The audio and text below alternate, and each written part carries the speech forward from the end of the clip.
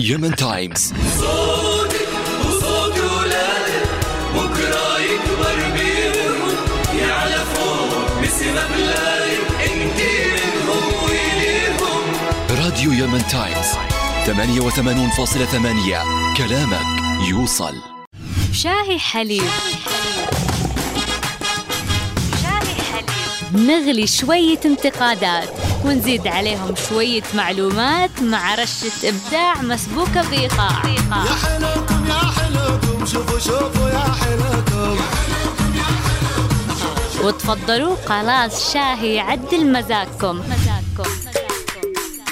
معي أنا سارا الزوقري من السبت إلى الخميس الساعة 2 الظهر والإعادة الساعة 10 مساء على راديو يمن تايمز.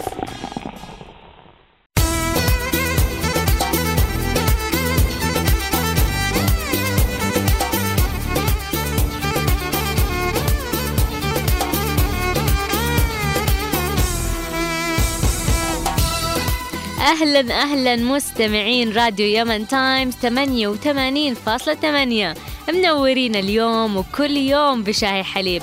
نحب دايما نسمع آرائكم واقتراحاتكم فلا تحرموناش منه. فواصلوا معنا عن طريق الSMS على 8808 من سبافون واي ويمن موبايل أو عن طريق الفيسبوك على facebook.com/راديو يمن تايمز أو عن طريق تويتر @راديو يمن تايمز.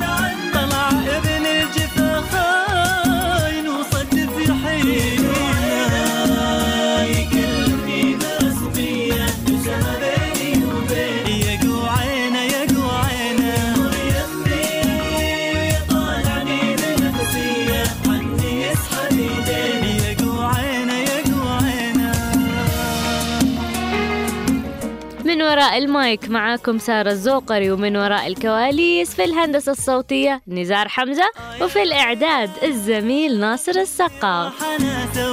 قسمنا سهرة ليلة يا ويلة يكسر فيني يعكر صفوي وجوي وانا توي بنادي لا يا ويلة يا ويلة يا ويلة من اللي راح انا اسوي. قسمنا سهرة ليلة يا ويلة يكسر فيني يعكر صفوي وجوي وانا توي بنادي لا يا ويلة يا ويلة. بعد ما راح اعديها يكحلها نعميها وذا ناوي تأسف بلا أسف بلا نيلة. بعد ما راح اعديها يكحلها نعميها وذا ناوي تأسف بلا أسف بلا نيلة. وعينا يكلمني برسمية سنة بيني وبين يا قوعينا يا قوعينا يمر يمي ويطالعني بنفسية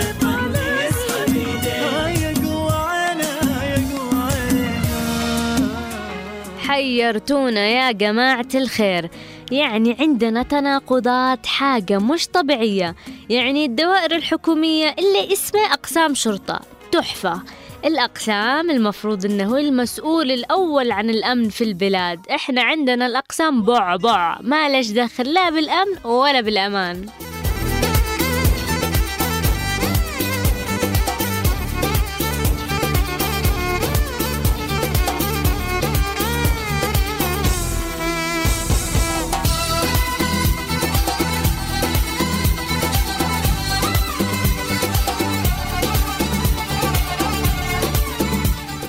صار صار المواطن يتجنب روحة الشرطة قد ما يقدر، يخاف من اللي حيصير له. الثقة بين المواطن والشرطة الآن تكاد تكون شبه معدومة، لا وأي ما فيش ولا مواطن حتى يؤمن بدورهم. إذا راحوا يخافوا من حركات هات حق البترول ولا حق القات ولا ماشي. ليش خلفتك ونسيتك؟ سوي شغلك يا أخي، ولا لا تطلع الشرطي يلاقي لك حاجة تانية. ما تشتي تكون شرطي، اشتغل أي شغلانة تانية. تخيلوا إنه حتى الأطفال بطلوا يشتوا يكبروا ويصيروا شرطة.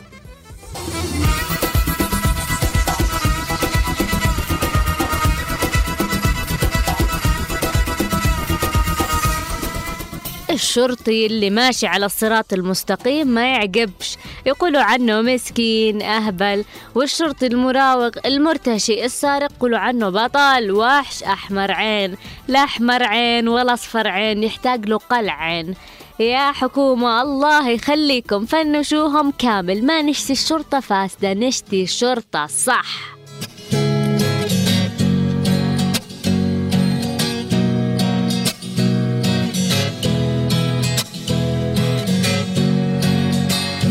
لما تكون شغال بذمة خايف على مصلحة الأمة، شغلك يطلع من غير لازمة علشان ما بيعلاش غير واطي. طاطي راسك طاطي، انت في وطن ديمقراطي. ولما شقك يصبح مش ليك، فقرك سد السكة عليك، تتلفت تلقى حواليك إما حرامي أو متعاطي. طاطي راسك طاطي، انت في وطن ديمقراطي. ولما الكلمة تكون بدينك، لما تخبي في قلبك دينك، لما الذل أشوفه في عينك، هتحبطك على إحباطي. طاطي راسك طاطي. يقولوا وكنا نشوف يعني بالرسوم المتحركة إنه الشرطي يمسك الحرامي. إحنا عندنا حاميها حراميها. طبعا أنا ما أتكلمش عن الكل، بس اللي على راسه بطحة إيش يسوي؟ حسس عليها. خلينا نقول إنه شخص سرق في أي بلد في العالم، اللي يصير إنه يروح لأقرب قسم شرطة ويبلغ عن السرقة، والشرطة ما شاء الله عليها تروح وتدور وتبحث وتطارد السارق. أيوة هذه في البلدان التانية. إحنا طبعا غير. إذا انسرق بيتك تقوم أنت تقبض على السارق وتقرقره لأقرب قسم شرطة، والإخوان يقوموا يحققوا معاك قبل السارق. يا حبيبي هذا السارق مش أنا. صار الواحد إذا راح يشتكي صار فريسة، يشوف إنه بنك متحرك ما فيش فايدة منه إلا اختراس المال والابتزاز. وممكن بكل بساطة يخرج السارق، وممكن يتهموك إنك أنت اللي تهجمت عليه. ولا تستغرب إذا دخلت السجن بدلا عنه، أو حتى إذا طلبوا منك تعتذر رد اعتبار يعني. فهذه هي الصراحة سياسة أقسام الشرطة إلا من رحم ربي.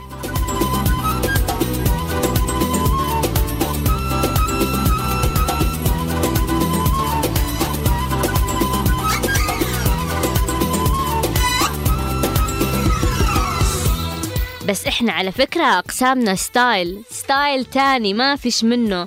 قلبونا مقيل، جالسين في ديوان الشيخ حضراتكم، يجي الواحد يشتكي ولا يخرج شخص من الحبس يبلط مع الشرطة تخزينه وكركر كركر كركر كركر.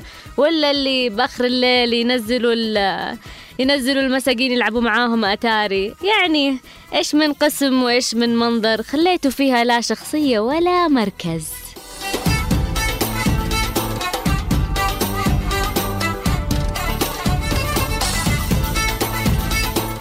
يعني كيف الواحد ممكن يكلمك يا رجل الشرطة الموقر وانت حضرتك مخزن؟ لا، وأسوأ لو أجت بنت تشتكي، هذه الطامة الكبرى. يعني البنت جاية تشتكي ما تسلمش من تعليقات وسخافة ونظرات ما ليش داعي. تخلوا البنات يكرهوا عيشتهم، إنهم حتى أصلا فكروا واشتكوا. يعني إذا أهليهم ما نصفوهمش وانتم ما استقبلتوهمش فين يروحوا؟ يا جماعة خزنوا برع وقت الدوام، ويا ريت تسووا كده. يعني لو قسم صغنطوط نسائي يقدروا الحريم يروحوا يشتكوا براحة. نيجي بقى للإخوة اللي بيتكلموا على التجاوزات اللي بتحصل في أقسام البوليس. أنا هقول لكم على حاجة حصلت معايا أنا شخصيا. أحد العمال اللي عندي قفشوه في لجنة ودوه القسم. بعد يومين 3 قلت أروح أخرج الولد، رحت له القسم، لقيتهم شايلينه من على الأرض شيل شيل، وعاملين له تورته وبيحتفلوا بعيد ميلاده، وكل القسم عمال يغني هابي بيرثدي تو يو. انتوا بتقولوا ايه يا جماعه؟ لا لا لا كلام حاضر. نيجي واو واو على الأقسام. طبعا إحنا لسه في صنعاء في أقسام شرطة، بأماكن تانية ما فيش. قسم الشرطة عبارة عن دكان يستأجروا دكاكين ويحولوهم أقسام شرطة. الآن هذا كلام، ولا يحولوهم مركز للمغازلات.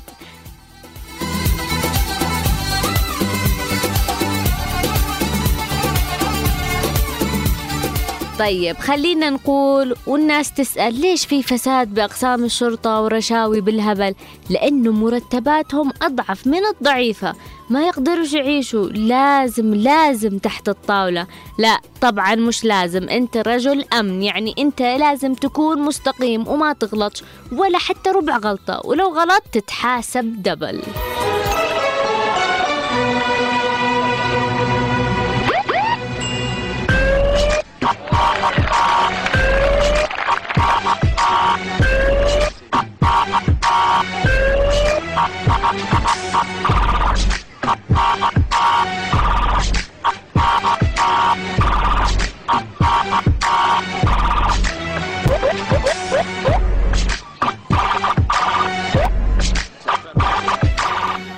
طبعا الآن الزميل نزار كان يقول لنا عن حاجة صارت معه.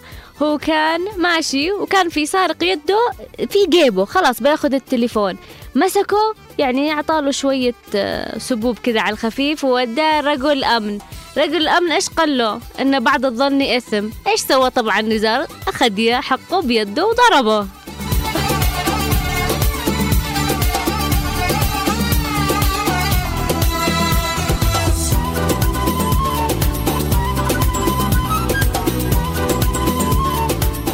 المشاكل بين الأفراد ظاهرة لا بد منها خصوصا في بلادنا، لكن المشكلة الأكبر لما تكون أقسام الشرطة مشاركة في صنع المشكلة.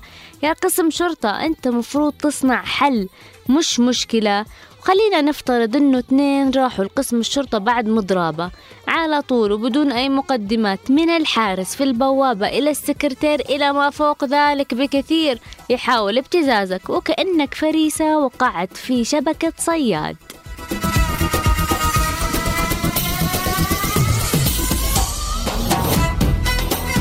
يعني إيش؟ عشان أروح أشتكي لازم أجهز جيبي اليسار؟ طيب خلنا نقول ما بتزوكش ولا شيء، بيعاملونك معاملة ما تحسد عليها، وفي الأخير اللي شخشخ جيبه اليسار هو اللي بيفوز.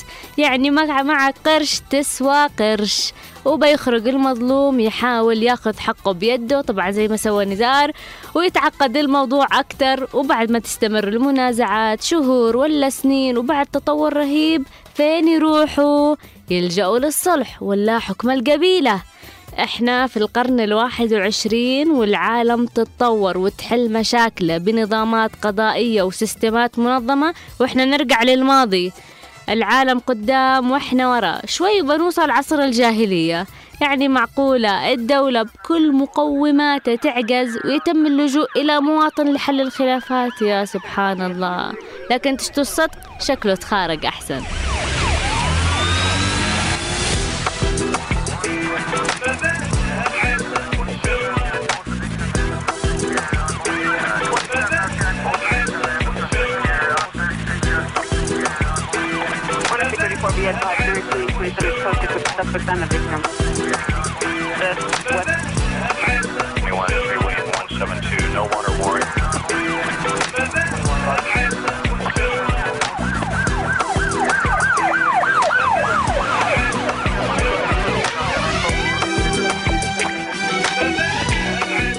كان في واحد يسأل شخص فلوس والشخص الثاني مش راضي يرجع له فلوسه. الدائن إنسان مثقف واعي يسوي للحكومة 1000 حساب، هو من المدافعين، فقرر إنه يروح قسم الشرطة ويقدم شكوى ضد المدين. في اليوم الأول حصل على ترحاب من قبل القسم فاطمأن قلبه، وفي اليوم الثاني راح القسم عشان يتابع المستجدات، ما كانش إلا أنه خسر أضعاف المبلغ، وفي الأخير المسكين وقع في الفخ، لا استعاد نقوده وهرب الشخص اللي دينه. صاحبنا يعتقد أنه خلاص هاجر لبلد تانية. يا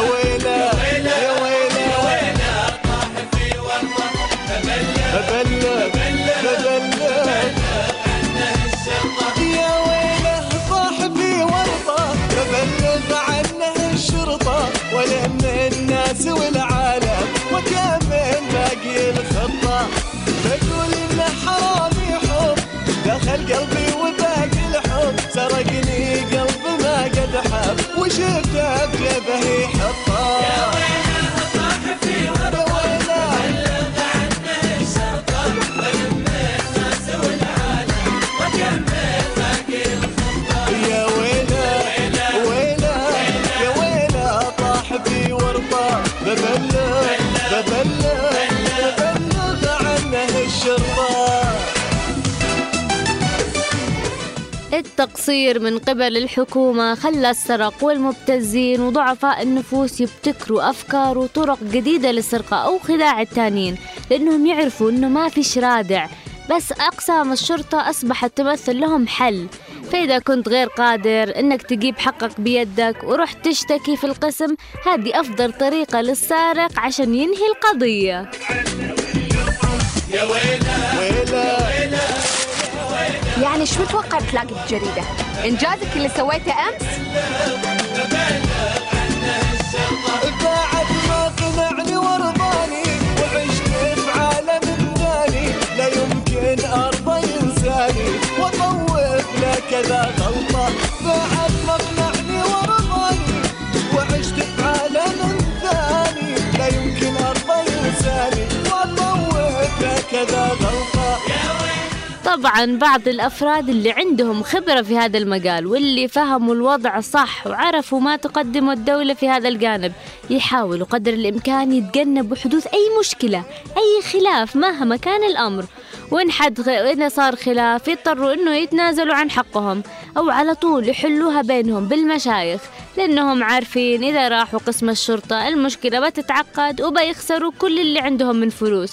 مميزون إحنا في كل حاجة. أقسام الشرطة شعاره قسم الشرطة بعبع المواطن المظلوم. طيب فين ممكن نلاقي الأمن؟ بصراحة ما أدريش. ولا لا حل مدام انه بقلبي حل، يا ويله اذا يرحل ببلغ عنه الشرطة دول وطبي. ولا لا حل مدام انه بقلبي حل، يا ويله اذا يرحل ببلغ عنه الشرطة. بعدين في الماضي كان الحلف له قيمة، تحس إنه حاجة كبيرة. إذا راح أحد يشتكي بواحد عند الشيخ يقوم الشيخ باستدعاء المتهم ويسأله عن القضية، إذا اعترف بها اعترف، وإذا ما اعترفش بدون خسارة فلوس وبدون أي حاجة يطلب منه الشيخ أو القاضي إنه يحلف. وإذا حلف يمين وكان غلطان خلاص بيقول وبتنتهي المشكلة، وإذا كان بريء فبيعترف. فهنا الآن هذا الزمان كما يقال، قالوا للسارق احلف قال قائل فرق، يعني ما ينفعش تطلب من السارق يمين، راح حقك لا يضحكوش عليك. قد سرقة ورشوة وما فيش مبادئ وقال له حلف بيحلف وقلبه بارد. كلنا بنحب الشرطة، كلنا بنحب الشرطة، كلنا بنحب الشرطة، جدعان وناس تتعز، من غيرها احنا في ورطة والأمن كمان يتهز. من غيرها احنا في ورطة والأمن كمان يتهز، الأمن كمان يتهز. عرفنا ناس قيمتهم وعشنا وفي عذاب، وخوفنا واترعبنا من يوم ما الأمن غاب. وخوفنا واترعبنا من يوم ما الأمن غاب، يوم ما الأمن غاب. أنا ببقى ماشي مطمن والشرطة في كل مكان، والناس في كل حتة بيحسوا بالأمان. الناس في كل حتة بيحسوا بالأمان، بيحسوا بالأمان. خلاص الشرطة رجعت وفتحت الأقسام، من يومنا يد واحدة وما بينا في احترام. من يومنا يد واحدة وما بينا في ايوه طبعا احنا نحب الشرطة الصح، الواحد يعيش بأمان ويلاقي من ينصفه وقت ما يحتاج، هذه من أدنى متطلبات الفرد في المجتمع. لكن هذا هو الوضع اللي عندنا، ولغاية ما يتصلح الوضع في الأقسام ويكثروا من الشرطة المستقيمة في البلد، خلونا نحاول إنه إحنا نكون في قمة الرقي والمشي الصح، وما نخلي لهم الشغلة ولا فرصة ياخدوا مننا فلوس ولنا الله.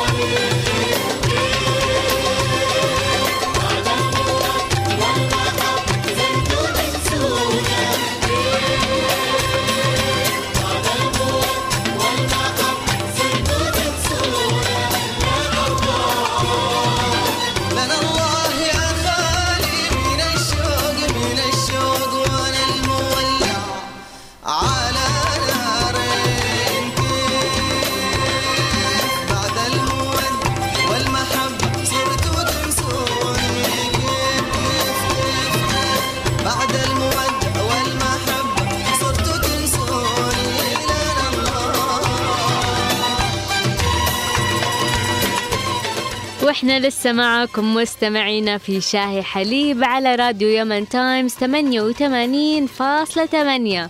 وعشان نحاول نتجنب المشاكل الكبيرة وتسود المودة لازم نحاول نسعى للصلح، وتلاقي دايما واحد بين الأصحاب أو الأهل يعتبروه حمامة السلام. أتمنى أنه كلنا نكون طيور السلام. عشان كذا اليوم فأقول لك حاجة يمكن تنفعك، بنتكلم عن خطوات السعي في الإصلاح ومراحله.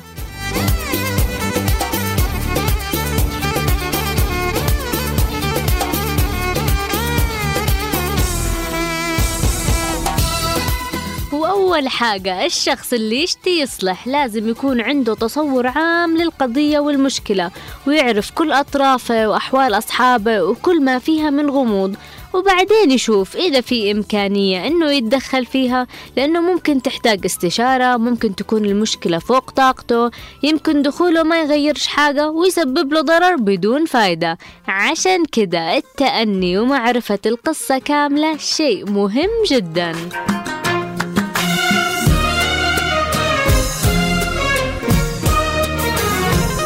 وش صار وش اللي غيرني ما عدت أعرفني، طبيت في المطاب عيا كانوا يسموني كلهم يعرفوني، مالي أنا والحب ما دام في بالي الخالي، أتعلق بغالي واضيع أنا في الدار.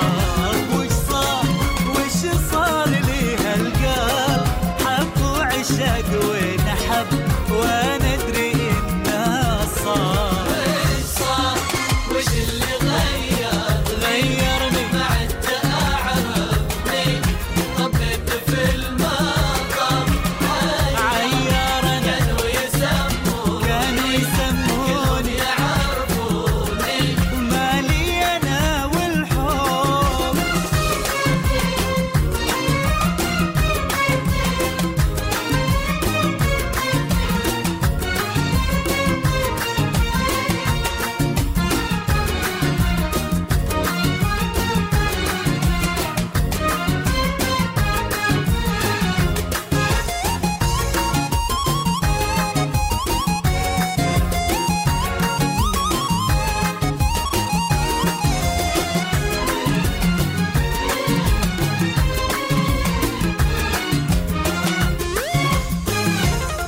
قالوا غير فيه الدمى والليل ما ينامى، متعذب ومحروم، واقول انا ما هو انا من بعد يا دانا، صرت اسمعهم كلهم معدوم من زغرة الفل، متغيرا كلي والامس ما هو اليوم. وش صار لي هالقلب، حب وعشق ونحب وندري إنه صار. وش اللي غير. وإذا ناوي تتدخل تحل مشكلة لا تتدخلش بشرط إنك تنجح، ابذل ما بوسعك، ولا تنساش إنه ممكن محاولاتك ربما لا تفلح، فأنت داخل عشان تساعد، وإذا ما قدرتش ما عليكش حاجة، لأنه ليس من شرط الإصلاح إدراك النجاح. حاول إنك ما تستعجلش، واختار الوقت المناسب للصلح بين المتخاصمين حتى يؤتي الصلح ثماره ويكون أوقع في النفوس. وأحيانا يفضل أن لا تبدأ بالإصلاح حتى تبرد القضية ويخف حدة النزاع وينطفئ نار الغضب، ثم بعد ذلك اصلح بينهم. وإذا تدخلت والمشكلة حامية هدي النفوس واكبر الخواطر وانزع فتيل الغضب.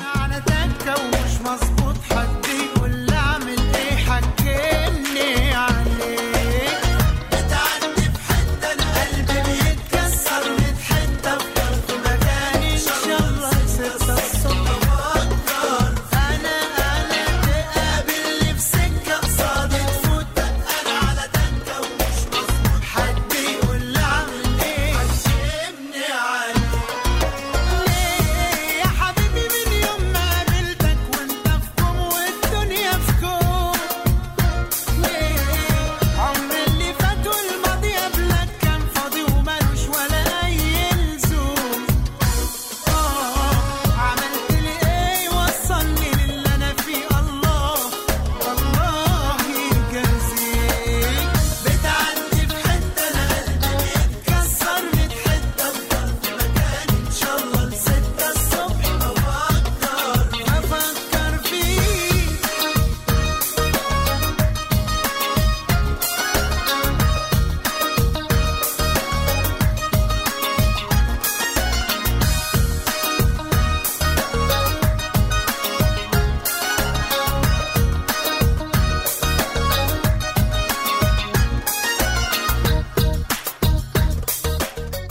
وأقول لك حاجة يمكن تنفعك.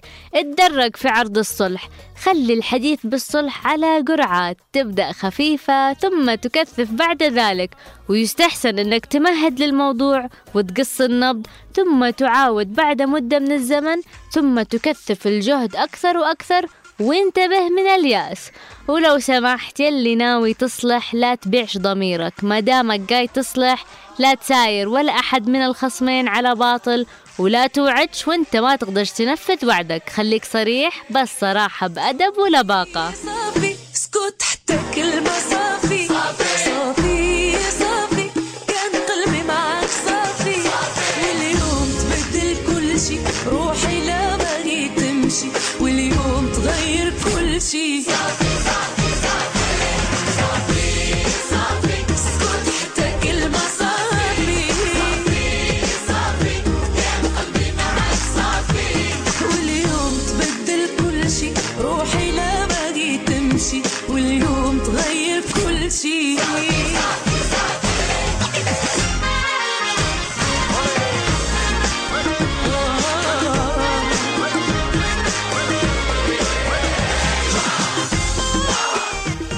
وأقول لك حاجة يمكن تنفعك في الصلح، ضروري تراعي خواطر الناس وتهدئ النفوس، ويندرج تحت ذلك أمور كثيرة ربما كان بعضها صغيرا لكنه قد يغير مسار القضية تماما.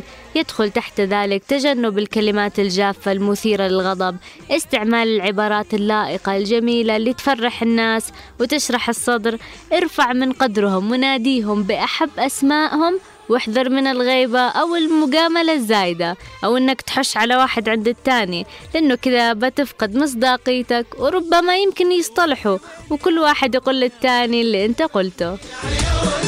قلبي عمري يا عادم ويلي ويلي عيونه تذبحني يا عيونه قلبي عمري يا عادم هزاني يفدونه ولا دير الشابنيله ولا دير الجابنيله ولا دير الشابنيله عشقته في يوم وليله ولا دير الجابنيله عشقته في يوم وليله تذبحني يا عيونه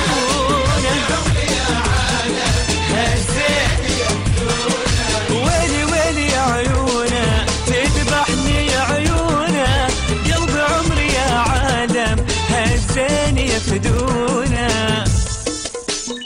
وطبعا في كل الخطوات اللي تتبعها عشان تصلح بين اثنين عليك دائما بالوعظ والنصيحة وتذكير الخصوم بالعاقبة وما تجلبه من الشقاق وتوارث العداوات.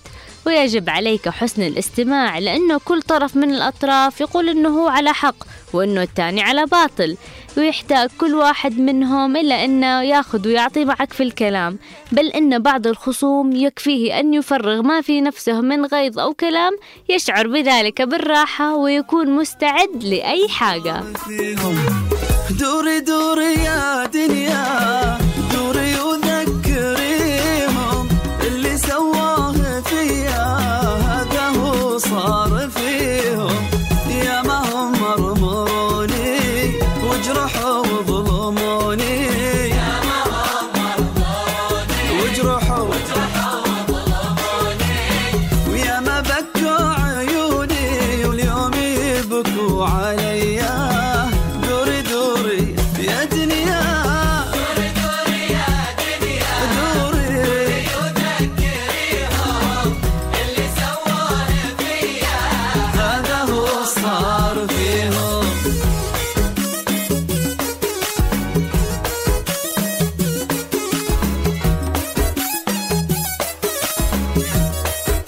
وأقول لك حاجة يمكن تنفعك، إذا بتصلح لا تعتمد إلا على الحقائق الثابتة مش على العواطف والتخمينات والآراء والإشاعات أو المشاعر.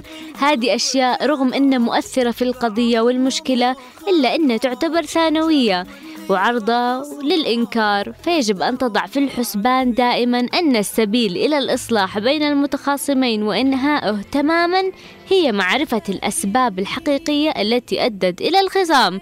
إذا استطعت أن تعرفه وتعالجه بشكل يرضي الطرفين فأي حاجة بعدها تكون سهلة.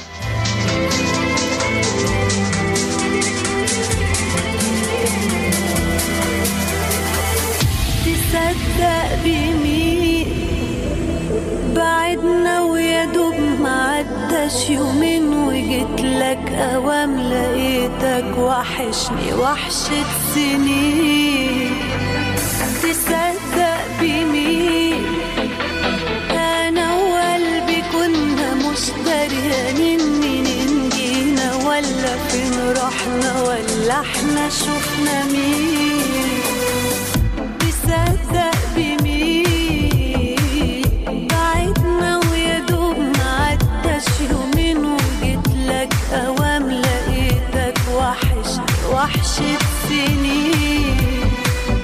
تصدق بمين انا وقلبي كنا مش دريانين منين جينا ولا فين رحنا ولا احنا شوفنا مين.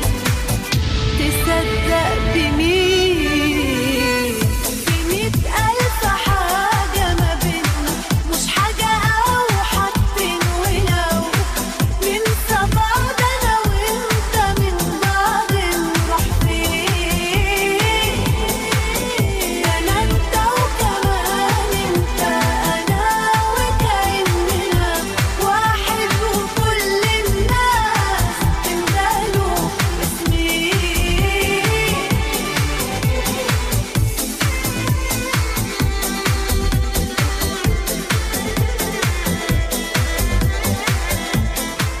وأقول لك حاجة يمكن تنفعك، ضروري تحط في بالك اختلاف الناس في تعاملهم عند النزاع والخصومة، منهم العصبي المتعنت الصلب ومنهم اللين المتساهل ومنهم الصادق ومنهم الكاذب ومنهم من يتأثر بالمواعظ والأحاديث وثواب الآخرة ومنهم من تؤثر فيه المصالح الدنيوية والمال والإكرام والتقدير. فعشان كذا يجب على المصلح مراعاة ذلك ومعاملة كل خصم بما يؤثر فيه. الدنيا دي كمان دنيتين ما خبيش عليك ما بحلمش عمري غير بس بيك ولا بقلة ليك ولو ضعت من موت مرتين ما خبيش عليك. مستمعينا فاصل قصير ونواصل معاكم، خليكم معانا لأنه معانا موهبة.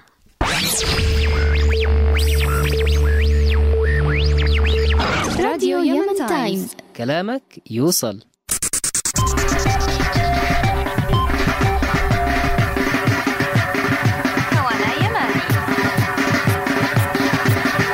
هوانا يماني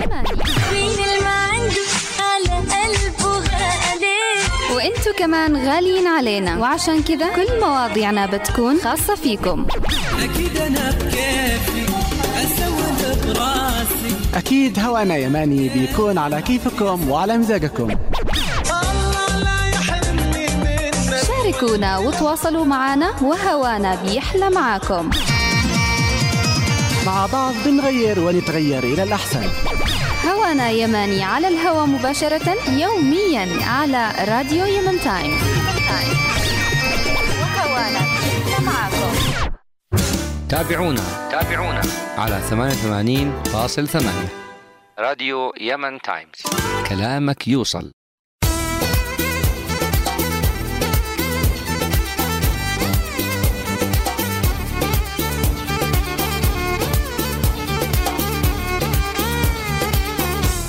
وإحنا لسه معاكم مستمعينا في شاهي حليب على راديو يمن تايمز 88.8. واليوم في سمعنا يمني معانا موهبات، نقول موهبات 3. طيب معانا إبراهيم عبد المنعم وفكري محمد ومحمد خليل. كيف حالكم شباب؟ والله تمام كويسين. طيب أشتي تعريفة بسيطة عنكم قبل ما نسمع موهبتكم. نبدأ من يميني. من يمين ماشي. فكري محمد نادي صنعاء القديمة. حبيت أقدم لكم أغاني كده مصرية، بس مش تعريف أنا ولا أي حاجة، مصرية وإن شاء الله يريد تعجبكم. طيب فكري، كم صار لك تغني وتعزف؟ أغني وأعزف. طيب كم صار لك؟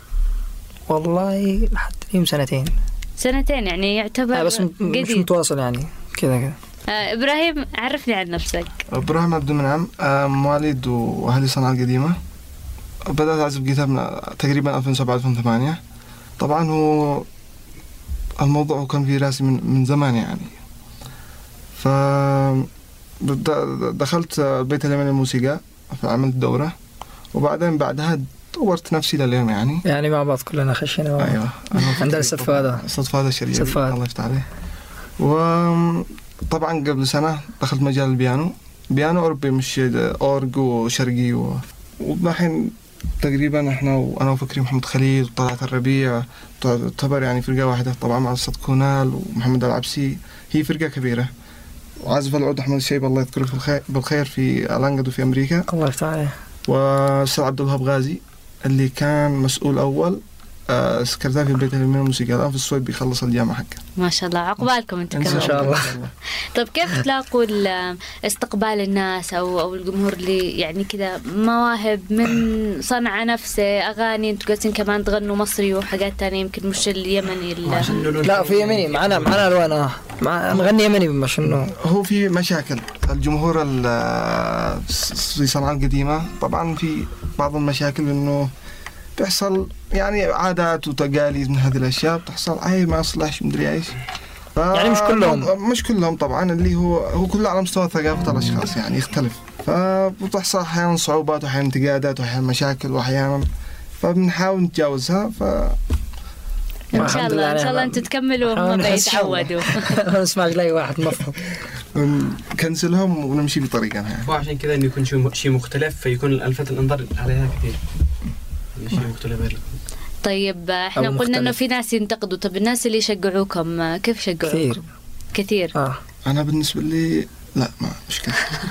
ولا بالنسبه لي معاناه داخل البيت وخارج البيت وفي الحاره وداخل، بس اللي انا طبعا اللي اصحابي هذول هم اللي بيشجعوني دائما يعني، هم اللي بيخلوني اواصل. طب ايش تقول لهم لكل اللي ينتقدك؟ اقول لهم انه والله الموضوع انه مش اخذه انه فلوس وشهرة واني ابن فلان، لا انا اخذه انه يعني كهواية استمتاع يعني، حاجة تغيير كذا يعني، ما شنو حاجة انه لازم انه طبعا الدراسة في جانب والموسيقى في جانب. طيب ايش تدرسوا؟ انا طبعا درست هندسة مدنية، ودحين بندرس بكالوريوس إدارة أعمال إن شاء الله. هذه سنة ثالثة ترم ثاني. كلنا إدارة أعمال. كلكم إدارة. طب شطار ولا الموسيقى ما أخذها منكم؟ لا بالعكس، ماشيين الدراسة أخذها وقت أكثر يعني. تمام، يعني في توازن بين. أيوة بنحاول نعملها توازن. حلو. طيب الآن قاعدين تأخذوا الموسيقى كهواية أو كحرفة في الوقت الحالي؟ في الوقت الحالي لا، هواية. حرفة في اليمن مستحيل. ليش؟ مستحيل. قل لي ليش. لا شوفي الأولين راحوا فين، في فنانين كبار يعني راحوا فين، هم نايمين في البيت وناس أمراض وناس ماتوا وناس يعني حرفة في اليمن. لا تعتبر لما تشوفوا الفنانين اليمنيين اللي راحوا لبرع ووصلوا تلاقوا انه بسبب روحتهم برع صاروا مشهورين هنا؟ مش كلهم. في ناس راحوا خارج واندفنوا خلاص حتى ما عاد بيجوش البلاد، وفي ناس ما شاء الله يعني بس واحد يظهر من بلده أحلى من بلده انه اقوى واحسن يعني. طيب نشي نسمع حاجة على طول ان شاء الله نسمع. احنا طبعا المستمعين هم اللي بيرسلوا لنا كومنتاتهم على الفيسبوك، على facebook.com/radioyementime او على تويتر @radioyementime او على 8808. قولوا لنا ايش رايكم باللي حيغنوه ان شاء الله.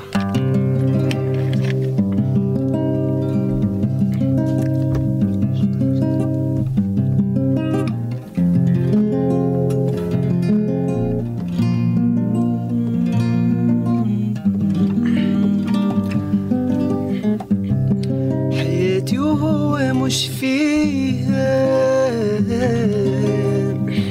سنين عدت تتردد بيها، وفاكر لو قابلتني بعدين جدا هعدي، واديك ياللي افتكرت تنسي، قابلت الليلة وتهزي، زي في حاجات بتموت وتيجي الصدفة تحميها. وافتكرت لما جت عيني في عينه سنيني معاه، وافتكرت وعد كان بيني وبينه زمان خدناه، وافتكرت مسكته في ايدي وايدي خلاص سايباه، افتكرت لما جت عيني في عينه سنيني معاه، وافتكرت وعد كان بيني وبينه زمان خدناه، وافتكرت مسكته في ايدي وايدي خلاص سايباه.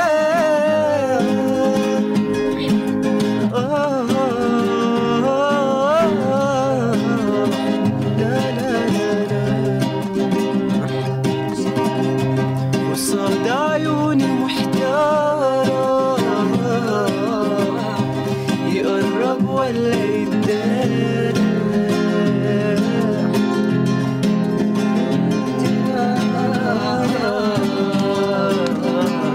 وما نتكلمش يا خسارة.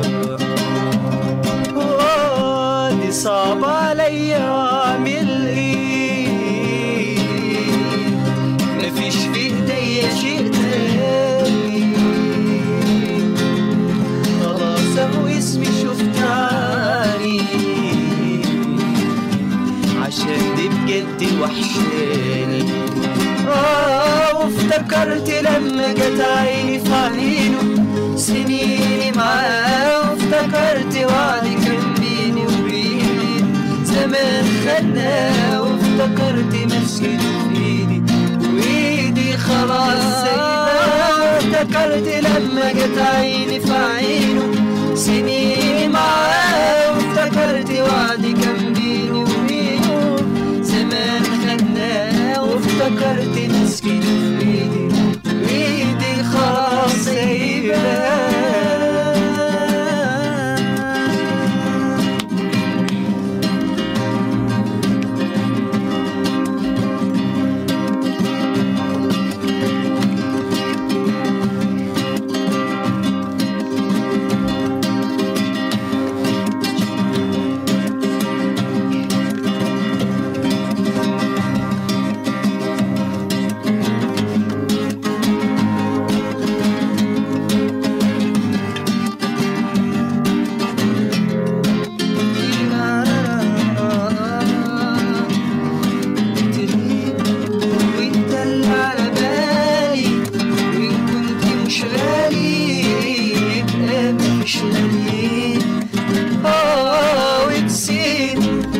حبيبي جوايا أشواقي وهوايا، وتروح لي ناس تاني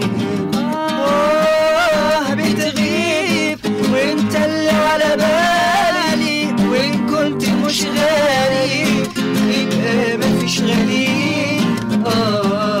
وتسيب يا حبيبي جوايا أشواقي وهوايا، وتروح لي ناس تاني.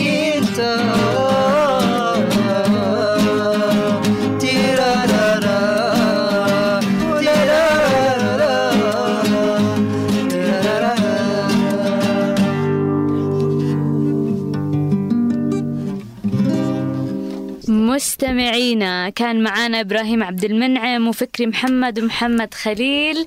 نتمنى نكونوا استمتعتوا معنا زي ما احنا استمتعنا فيهم اليوم في الاستوديو. طولنا آراءكم على الفيسبوك وعلى التويتر وعلى الSMS، ونشوفكم بسمعنا يمني إن شاء الله الحلقة اللي بعدها.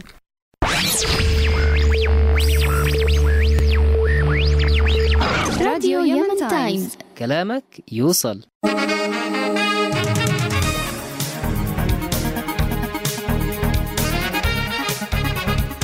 أما الآن خلونا نشوف إيش قالت لنا العصفورة. وأول خبر: أعلنت شبكة يوتيوب أنها ستكرم برنامجين، البرنامج وإيش اللي بعدما تجاوز عدد مشتركي كل منهما على الموقع 1,000,000 مشترك. وحصل البرنامجان على دروع تذكارية على شكل رمز تشغيل الفيديو مطلي بالذهب. يذكر أن لهذين البرنامجين شعبية كبيرة في العالم العربي، ويتناول البرنامج الذي يقدمه الإعلامي المصري الساخر باسم يوسف القضايا السياسية بشكل عام.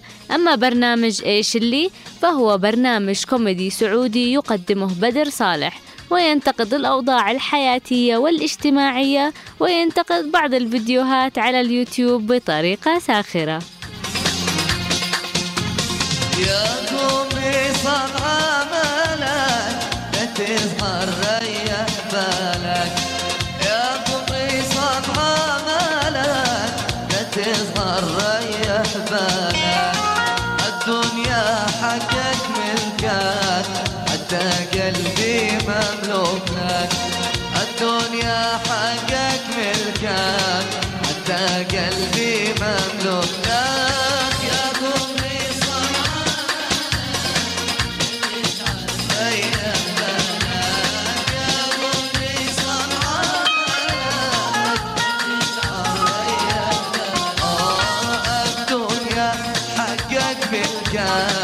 حتى قلبي مملوك لك، الدنيا حقك ملكك حتى قلبي مملوك لك.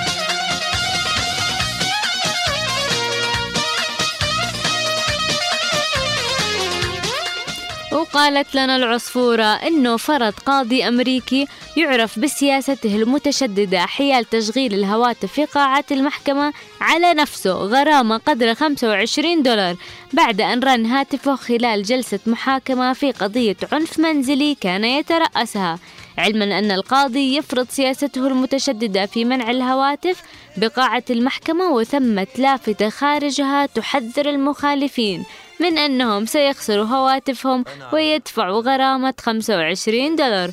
وقال القاضي: لقد شعرت بالإحراج وأراهن أن وجهي توهج احمرارا، ظننت أن هذا الأمر لن يحصل أبدا معي. وفي التفاصيل أنه خلال الجلسة اشتغلت خدمة توجيهات الصوت في الهاتف الموضوع في جيبه. وأوضح القاضي أنه غير جهازه من بلاك بيري إلى جهاز يعمل باللمس، وأنه لم يكن يعتاد على هذا الهاتف الجديد ونسي إقفال الشاشة، ويبدو أنه ضغط عليها بالخطأ والهاتف في جيبه. حلو الواحد لما يطبق اللي هو يفرضه.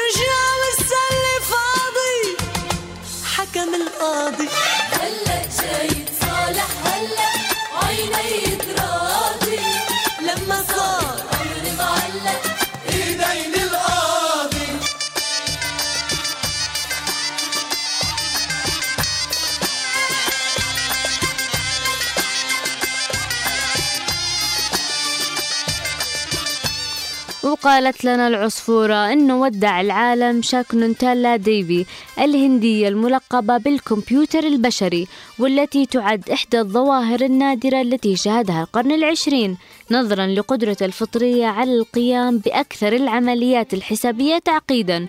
ونبوغها في حساب الأرقام والتواريخ بسرعة تفوق سرعة الكمبيوتر.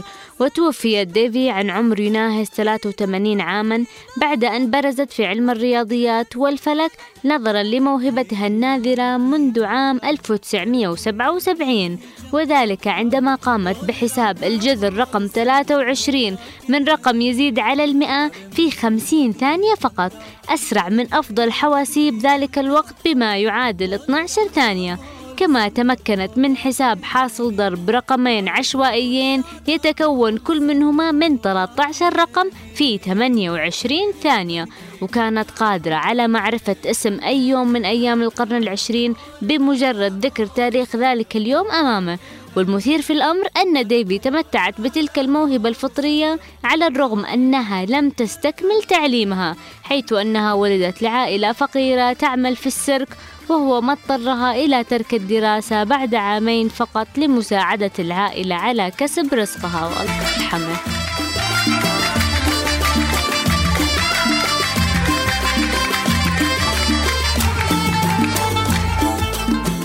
कितनी सदियां बीत गए हैं आए तुझे समझाने में, मेरे जैसा धीरज वाला है कोई और ज़माने में, दिल का पर्दा बोझ कभी कम होगा कि नहीं, बोल राधा बोल संगम होगा कि नहीं, अरे बोल राधा बोल संगम होगा कि नहीं, तेरे मन की गंगा और तेरे मन की जमुना का बोल राधा बोल संगम होगा कि नहीं, अरे बोल राधा बोल संगम होगा कि नहीं।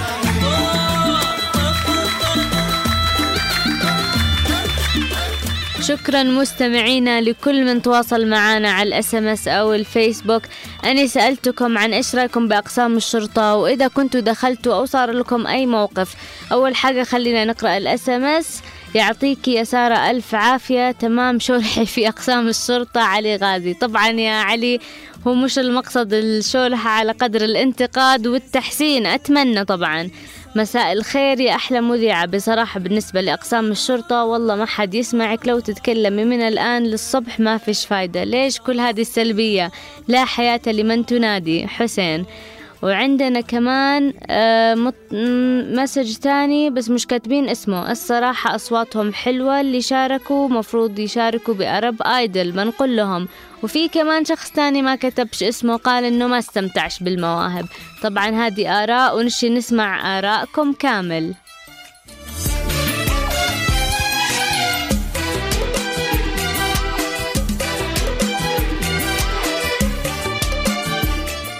وعندنا نايف الحمش يقول للأسف الشديد أن لا أقسام حدث ولا حرج، في الواقع هناك مخلصين وهناك من يستغلون مراكزهم في أقسام الشرطة، فإذا كان هناك معك قضية وتريد أن تنجزها فعليك أن تأخذ كاتب المحضر على جنب يكتب التقرير بسرعة وتعطيه حق ابن هادي، وتسحب الضابط المناوب وحق ابن هادي، ومدير القسم له النصيب الأكبر إذا كان موجود. وهناك أشياء كثيرة حتى في إصدار البطاقة للأسف، بجد للأسف. وأما محمد لطفي قل لنا بالنسبة لي دخلت مرة قسم الشرطة عشان زميلي معه مشكلة ويا ريتني ما دخلت، شفت إنه الشعب هو في خدمة الشرطة وكل شيء بفلوس بين قوسين زلط، أو تكون معاك واسطة. المفروض المواطن لما يدخل قسم الشرطة يحس ويشعر بالطمأنينة، ولكن اللي بنشعر به هو العكس تماما، ندخل ونحن نشعر بالقلق عشان يمكن ندخل نشتكي على ظالم ويحسبونا ويخلوا الحق علينا لأنه الظالم ذو واسطة أو أعطى رشوة لضابط القسم إلخ. وفي النهاية أشكر المذيعة المتميزة سارة على طرحها المميز المواضيع، وكذلك الشكر لطاقم الإعداد. تحياتي، شكرا لك يا محمد. ونشوف ماجد إيش يقول لنا.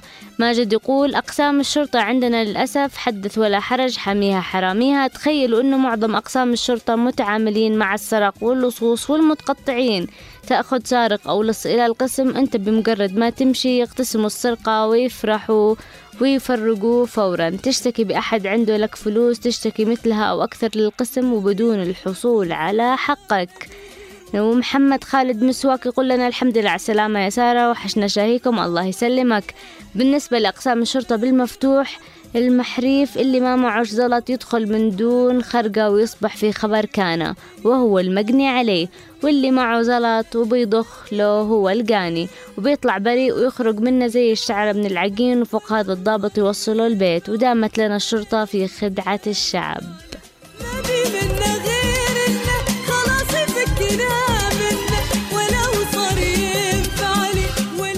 فهيم درهم يقول لي ده حصلت لي مشكلة عمري ما بفكرش أروح قسم شرطة، أنا عادنا بعقلي. وكمان بعت لنا رابط يوتيوب إن شاء الله لو عدك إني بتفرج عليه. تعز لليمن الفخر يقول أغرب مدري الأقسام ما يعرف يقرأ. أما عبد الإله محمد السامري يقول أقسام الفلوس تشتي تخرج عسكري لواحد قل لك هات حق العسكري، وإذا تشتي تخرج طقم قل لك هات حق الطقم، ويمكنوك هات. صح إنهم مظلومين بالرواتب، لكن هذا لا يعني إنه يبيع ضميره. لماذا لا يكون هناك رفع للرواتب الموظفين وفي نفس الوقت إصدار عقوبات اتجاه موظف يثبت أنه تقاضى رشوة من أي مواطن، وفي حالة استلام أي رشوة يتم الإبلاغ عنه ويتم اتخاذ الإجراءات القانونية، مش تبلغ عن المرتجي ويش اليوم الثاني بدل ما ياخد 2000 يجي يرفع إلى 5000 بسبب البلاغ. نريد تطبيق قانون مش مهزلة. وفي الأول والأخير الجندي إذا استلم رشوة تسقط هيبته، أنا أقول هيبته. صح لسانك يا عبد الإله، ونتمنى يكون في قانون رادعة. وماجد يقول لنا يا ليت يتم هيكلة جميع أقسام الشرطة ويتم تصحيح عملها بأخذ دورات تدريبية في كيفية حماية المواطن والمواطن مش العكس. تحياتي المبدعة سارة. أشكرك يا ماجد. أحمد الفقيه معك حق إلقاط وإلا لا تدخلش تشتكي. مع الأسف محمد صلاح يقول أقسام الشرطة مثل حضارات الحيوانات مع احترامي للحيوانات وكل واحد له رأيه.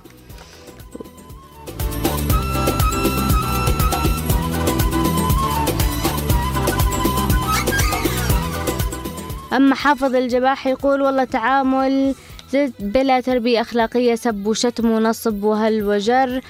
وفوزي أحمد يقول أقسام الشرطة في اليمن من يعمل فيها يحسوك أنهم هنود ما يتفاهموش ولا يفهموا. وآخر مسج اليوم باسم المراضحي أقسام الشرطة يا أستاذة سارة أوقاري يحط فيها المواطن اليمني السارق والمتنفذ والشحات والظالم، ما جعل اللجوء إلى الشيخ أو القبيلة أفضل بكثير من اللجوء إلى القانون وأقسام الشرطة، لأن الشخص على الأقل يجد من ينصفه أو يقف في صفه.